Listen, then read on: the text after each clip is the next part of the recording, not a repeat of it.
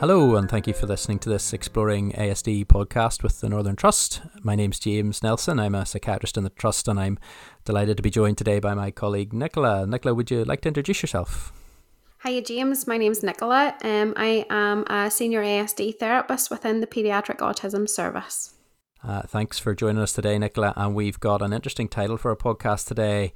Let's talk about bad behaviour. And I know right from the start you're going to help us see that the term bad behaviour isn't maybe the most constructive way to think about our topic today, Nicola. So do you want to say a little bit more, even just to start with, about bad behaviour versus behaviour in the setting of autism, if that's not too hard a question to start with? Yep. So behaviour, when we talk about behaviour, we're talking about behaviour that challenges us as parents, carers, professionals and teachers. And whenever we're talking about those kind of behaviours that challenge, we're talking about aggression, so that hitting, kicking, biting, self-injurious behaviour, which is head banging, face slapping, skin picking, sometimes school refusal, so definitely getting your child into school, or just full refusal to go to school. And then property as well, so maybe throwing objects and smashing things. So it's not that it's bad behaviour, because to the child they're trying to communicate something isn't right, or they need something, or their needs are not being met. So it's not bad behaviour to the child, it's a communication tool. It's challenging for the parents and the people that are supporting the child. Yeah, so that's quite a list of things you've already mentioned there, about destruction of property, being physically aggressive. This is difficult things that we're talking about, and you're encouraging us here to be thinking about this as in some ways a communication. What is the child trying to tell us? And I suppose a parent listening to this, or a carer, might be thinking, okay, I'm up for trying to understand that, but what on earth is it telling me? Why is this happening? So for the child, it's the child's reaction to something. So the behaviour is a reaction to something internally. So that could be the child's anxious about something. So maybe it's the new restrictions within school, or going to an environment that they've never been to before and they're a little anxious about it or stressed. It could be some kind of sensory need. So maybe internally I'm having some kind of need to regulate my system, or there could be something to do with the processing speed of spoken words. So the child's ability to understand what you're asking them to do. So that's one reason why behaviour happens. So something internally is happening, and then there's other external or environmental reasons why behaviour happens. And I suppose as behaviour specialists, we try to assess that behaviour under 5 functions. One being attention, so to get the child's looking for attention, or is needing the attention removed, so they don't want the parent's attention. And sometimes what happens is that some children that we work with actually like to see the parent cross, or they want to see the parent under pressure, and that makes them more likely to display a behaviour that challenges. So that would be attention. So we'd be looking for, is the behaviour happening to get an attention element. Our next function would be escape or avoid. And what's happening there is that the child is displaying the behaviour to avoid a task. Or so you've asked your child to do something, they've hit out, and you've removed then that instruction. So go and tidy your bedroom. The child hits out, shouts and screams, and then what happens is mom goes and tidies the bedroom. So what's happened there is they have escaped the demand, clean your bedroom. The mom has went and done the task for them. So what happens then is that the child has learned through, if I do this behaviour, if I hit out or I scream, mum does the task for me, and I get to avoid that demand. The next kind of function we look for as behaviour specialists is sensory. So something internally is happening whenever I do the behaviour. So this is very apparent whenever we have kids that might skin pick. So when I skin pick, it feels good internally for me. So the behaviour will continue because internally I'm being reinforced.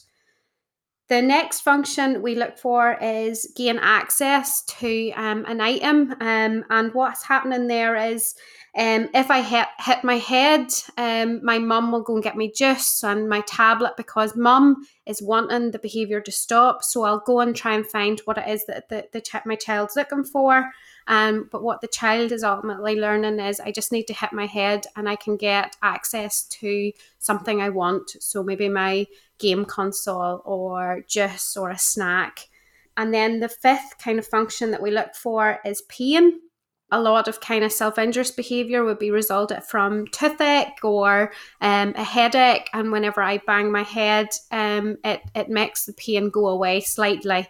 So we really look at, is there a source of pain that is causing this behaviour within the child? And then some of the kind of things that we look for from parents is asking the parents, why does the behaviour happen? Give me an example of when the behaviour happens. And what we're looking for there is, what's the trigger to the behaviour? And some parents really struggle to find what that trigger is. And that is because they're in the thick of the behaviour and they're kind of trying to manage it and keep the child safe. So we ask parents to take a step back, look at what is the child getting from this behaviour? What is the child trying to communicate to you as a parent? Okay, yeah, so there's a lot in there, Nicola, and a lot can be going on for a young person. Is this almost like the parent playing detective, that they're trying to sort of step back and really seek out, even if it seems like there isn't a trigger, that there could well be? Am I getting you right about that? Yes. So we're wanting, we do a little detective work. So what is the child trying to communicate to us? And what we would be asking parents to do is take a step back, get a page and a pen and write down what is happening. So we call it the ABCs. So antecedent is what's happening before the behaviour. Behaviour, what does the behaviour look like? And then consequence, what is the child getting from the behaviour? So, for example, if we take we have a child sitting playing their tablet before dinner, mum calls to them and says, "Right, Joe, it's time for dinner," and the child throws their consoles and hits out at mum. So the antecedent would be they're playing their console, so a preferred activity. In the living room, mom calls for dinner, which is the demand. The behaviour then is the child throws the console and hits out at mum. And then the consequence then, so what happens straight after the behaviour is that mum allows the child to watch the console while eating his dinner. So the function then, so when we're being our detectives, we're looking at, well, they have gain access to their console and they've avoided the task as such, or they've avoided the demand because they've got access to the computer. Okay, yeah, so ABC, antecedent, behaviour and consequence. And as you're saying that, Nicola, it's making me think some of this is independent of whether the child's autistic or not. That if they get a preferred consequence out of a behaviour for any child, we can see why they might choose to keep going with that. And maybe even sometimes parents or carers of children with autism could overthink things a bit and maybe let autism complicate it when some of it is maybe more straightforward. I know some of it definitely isn't, but some aspects of it could. I don't know if you agree with me. Yes, totally. All kind of behaviour happens in this antecedent behaviour consequence. Any parent that struggles with any kind of behaviour can use those kind of principles, or the principles that we'll be discussing throughout our podcast today. And for any parent is just look at what is the child communicating and what does the child get as a result of their behaviour. So if we look at any behaviour of anyone, including myself and you, James, it all carries out, or it all works within a behaviour curve. So we have baseline, everything's going great. So we've maybe slept well the night before, we've got up and our favourite food is downstairs, and everything is going great, we're happy, and then something might trigger. So we might come down the stairs and there might be a flat tire, or there might be not our favourite cereal, and that would trigger our behaviour. And what happens then is we start to escalate up our behaviour curve. And at that kind of escalation point, we say to parents, let's find what's escalating, let's try and intervene there at that very start of the trigger and escalation point, so that we can get the child back to baseline. And it is a very small window to get some behaviour strategies put in place there. And if not, what happens then, the child escalates to a stage where they go to crisis. And at the crisis phase, what happens is the child loses rationale, and no kind of real behaviour strategies work at that stage. And it's just around managing the safety of the child and the safety as you as the parent. And then what happens following the crises, they'll go to a post-crisis phase where they might feel sorry for themselves, and they might not understand what happened. So they might say, well, why is the room wrecked? And then they will go back to baseline. Generally, what research is saying is from the point of crises back to baseline takes approximately 90 minutes. And why they're saying that is it's so that the adrenaline that is rushed to the child's body it takes 90 minutes for them to leave their body. So that's the kind of behaviour curve. And as I say, everybody's behaviour follows that behaviour curve. For myself and yourself, James, we're able to cope with a stressor, and then we are able to come back to baseline much quicker than a child on the spectrum. So you're pointing out for us there, Nicola, the importance of intervening or capturing things relatively early before they reach the crisis point, so to speak. Yeah. At which point it's temporarily a point of no return. It's going to get difficult for the child to calm down very quickly. They're going to need a bit of space and a bit of time for everybody to calm. Yeah. And I suppose at this point we're probably talking about two different things combined, aren't we? We're talking as a general theme of this podcast about in inverted commas bad behaviour, or really behaviour and what it communicates, and we're going to explore that more. But I think at this point as well, you're also touching on what people would often call a meltdown. Is that right, Nicola? Yeah, and I suppose they're definitely two different things. So we have a child's meltdown, where the child is trying to process a lot of information. So whether that is noises, smell, touch, they're also trying to maybe understand social interactions with their peers, with their family. They're maybe dealing with new restrictions in the school setting, changes to their routines. Maybe they haven't had enough sleep, or they are in pain, and they're trying to manage a lot of information. And then what happens is a child on the spectrum hasn't the ability to filter out the important stuff, so that what they try to do then is to try and understand all of the information. And what's really important is that build up of information is like they're building up all day, and then what happens is the slightest small thing can tip them over the edge. And one child, whenever we were completing therapy, said it's like I've got 150 tabs opened in my head and I'm trying to read all of them. And that's when you have a meltdown. So there's so much information being taken into the child, and then one slight little thing can just tip them over edge, and they have then this meltdown, as opposed to then a behavioural episode. So my behaviour is to gain something. So I want to get your attention, or I want to escape the demand. So that's the contrast between behaviour meltdown and a behavioural episode that has one of those 5 functions to the behaviour. And I suppose, Nicola, this distinction is really important for parents, because they'll respond differently. So going to your early example of the child who didn't want to get off the device, caused a bit of a scene, and then got to stay on their device, that would warrant a different sort of response, and maybe something of a firmer, more boundaried response, I think you're saying, compared to the child who's just simply become utterly overwhelmed and needs the utmost sympathy and less of anything sort of more firmer boundaried. Am I getting you right about that? Yes, yes. And I suppose what we need to remember is that we all have our bad days. We all have those days where, we haven't slept well. We are taking in loads of we're maybe trying to juggle a lot of information. But as adults, we find that we have coping strategies to manage those life stresses. So for me, I like a good old sing along to Dolly Parton and then maybe an extra cup of coffee in the day. So what we need to teach the children in those meltdown behaviours is those kind of coping strategies and ways and strategies to manage those stresses. So the likes of a calming toolkit or deep breathing exercises. So finding things that they can release that built up pressure throughout the day. If a parent is looking at more information on those kind of meltdown behaviours, there's a great podcast by one of my colleagues and yourself, James, on why does my child go from 0 to 100?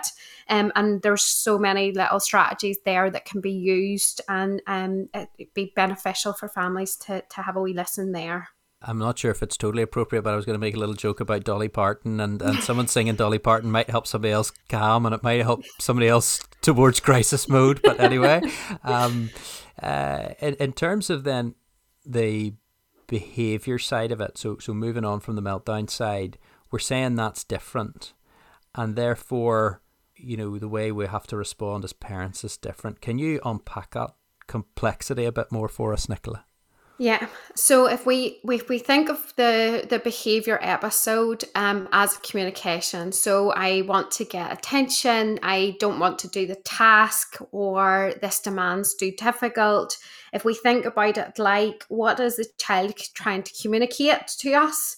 And then we look at a more functional way of getting that communication across. So for example, if it is the child's looking for attention, we can do what we've done in the past is having some time where mum and me time, and it's at, just before bedtime, where they get, 20-30 minutes with mum where they can talk about what's been happening in their day and just that kind of attention from mum.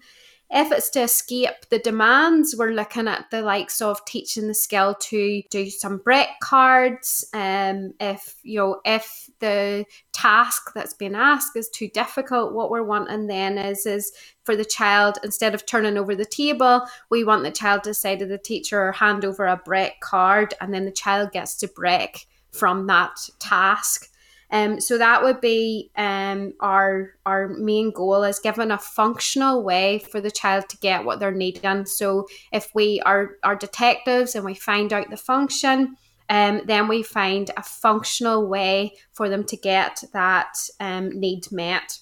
If we do some other kind of behaviour strategies as well, that's really good, is a first and then approach. And loads of parents would talk about, yes, we've tried the first and then approach. And what we need to look at is it's first a non-preferred task. So first dinner, then consult. So it's first non-preferred activity. So for the child with the dinner, their non-preferred was eating. And then their preferred activity is their console. So that's first dinner, he eats the dinner, then console. And if your child struggles sometimes with the processing speed, you'd want to use a first and then board with a little visual. So you would have the little dinner time visual and then a console visual, and then present it to them in a visual format, which provides them then with the concrete information. When I eat my dinner, I will get my game console following that. The next kind of strategy that I absolutely love is an ignore, redirect and reward strategy. And what you're doing there is when you have a child say that they're screaming or they're banging the doors, you're going to ignore that behaviour. And by ignoring, I mean not referencing it. So you don't say, stop banging the door, stop shouting.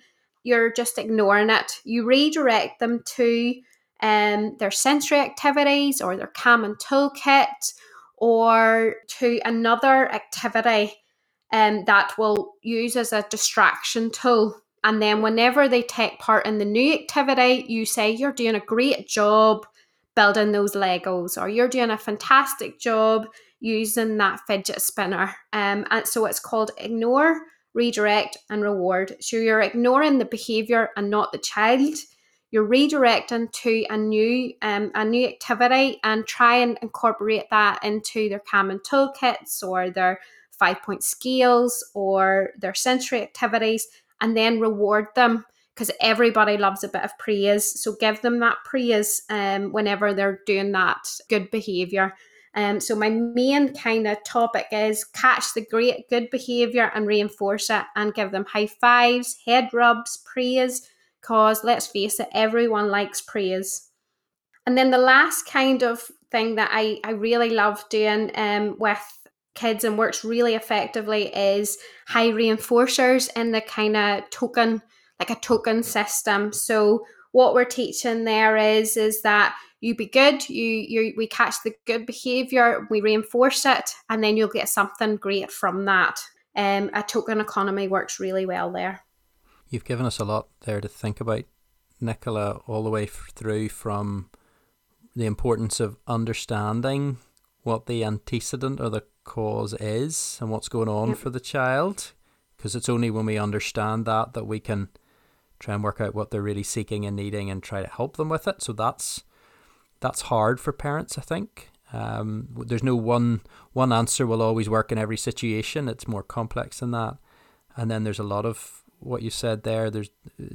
We could unpack for ages. I really like that one about ignore the behavior, but don't ignore the child, because someone could easily think ignore.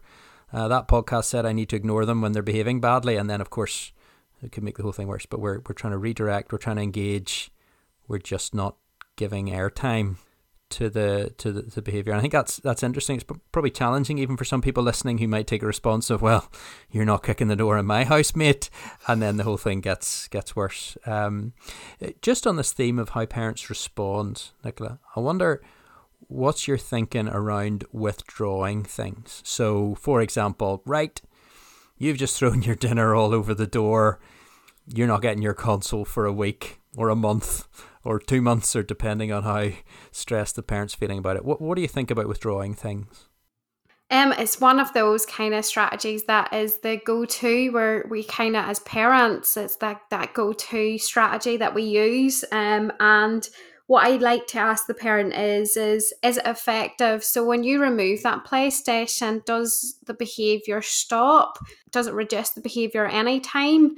And is it the behaviour less likely to occur then in the future? And normally the parents would say, no, he just goes back to the same way when he gets his computer back. So for me, then that strategy doesn't work. And it's known, the behaviour strategy is called response cost. So my behaviour, so throwing my dinner against the table or the door, has cost me something, my PlayStation. And for me and you, James, it's like being fined for speeding or parking in double yellow lines. Does that prevent us when we get a £60 fine for parking in the double yellow lines again in the future? Possibly not. But research on this strategy would say that it isn't the most effective. And what you need to do is switch that from punishment based, so I'm going to take that off you, to reinforcement. So instead of taking away the PlayStation, you're wanting the child to earn the PlayStation. So you be good, you get your PlayStation, you never remove the PlayStation from the child. Research bases, it's not effective. So it's not the best strategy to use, because it doesn't prevent or reduce the likelihood of that challenging behaviour happening again in the future. So really, I think we're saying in there that we're almost switching the whole thing round, that it's not a core message of you're going to lose stuff if you don't sort this out, that the whole focus changes to, hey, you're doing well, and as a reward you can have such and such, and that provides an incentive for the child. And if a parent's listening to this thinking, okay, that sounds like a good idea, how to actually get this going, where do I start? What advice have we got, Nicola? I would sit down as a family, set up some house rules, generally set up about 3 rules and something really achievable. So if if your child is mainly hitting out or kicking out, have that as one of your rules. So no hitting. Then make maybe a rule about keeping his bedroom tidy, and then the third rule is something that's going to be easily achievable. Then make up those rules in a visual that matches your child's needs. So if your child is able to read, then you can just write it down. If your child needs that additional little visual to match the written words, then have that there too. What I tend to do is get the child to sign it, so they're kind of nearly buying into the contract, and then you place it up on your fridge so that they can see it. If we take the console, so let's say for Toxic, an Xbox, get a picture of the Xbox and have it laminated and cut it into 6 pieces, let's say.